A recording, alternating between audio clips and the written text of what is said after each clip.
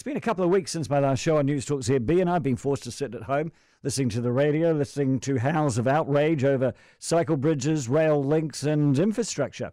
And I've come to the conclusion that New Zealanders and their leaders do not and have not ever understood infrastructure and its planning and what to do about it, and we're in a right royal pickle. So the big news, of course, I know this is old news for you. You've been shouting about it the whole time, but this is my first chance. That $750 million pedestrian and bike bridge to be constructed next to the Auckland Harbour Bridge. You know I'm a cyclist, don't you? You know I've commuted on a cycle for 15 years, getting into work at 5 a.m. in the morning. You know I'm one of those lycra crab people. You know it. How do you think I feel about it? It absolutely horrified me. Just too expensive, and the cost-benefit does not stack up. In Parliament, the Prime Minister estimated the bridge would have 3,000 crossings a day. Really? Meaning a cost of $12.50 a crossing.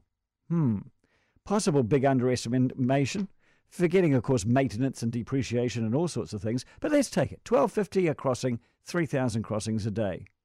Cyclists are already crossing the harbour. They do it on ferries. It costs them $5 a crossing on their hop card.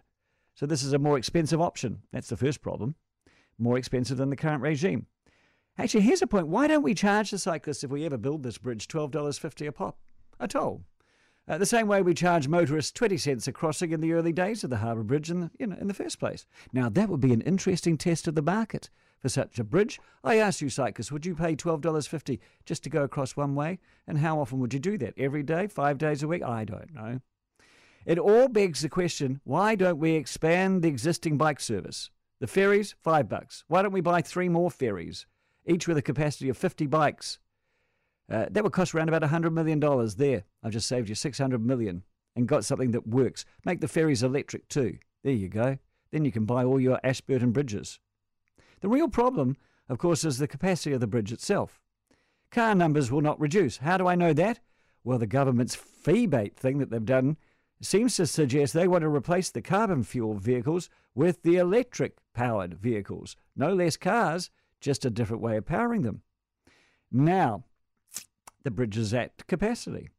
We've known this ever since the bridge was first proposed in the first place. We had to add new lanes. And then once that happened, options have been presented for decades. Leading the pack, and I remember this 10 years ago, a new bridge beside the existing bridge providing new lanes. And the other big idea was a double train tunnel, even though there's no train tracks on the shore. But there we go. Somehow these ideas that had been debated and costed were thrown out this year in a moment's consideration for a bike lane. Why? Who knows?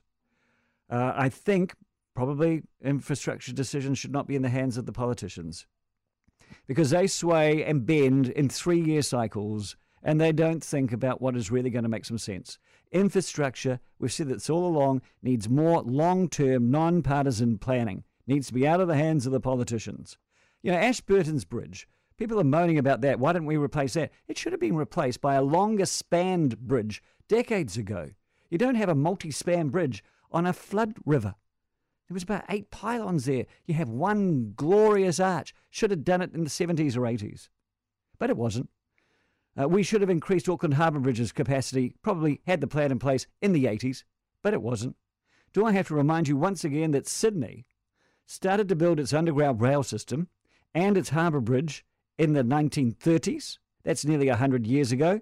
At the time, the population of the town, 1 million, and they had the foresight to do it. And the bridge they built has, 10 road lanes, rail, cycle, and pedestrian lanes and lines, and they never had to add to the bugger.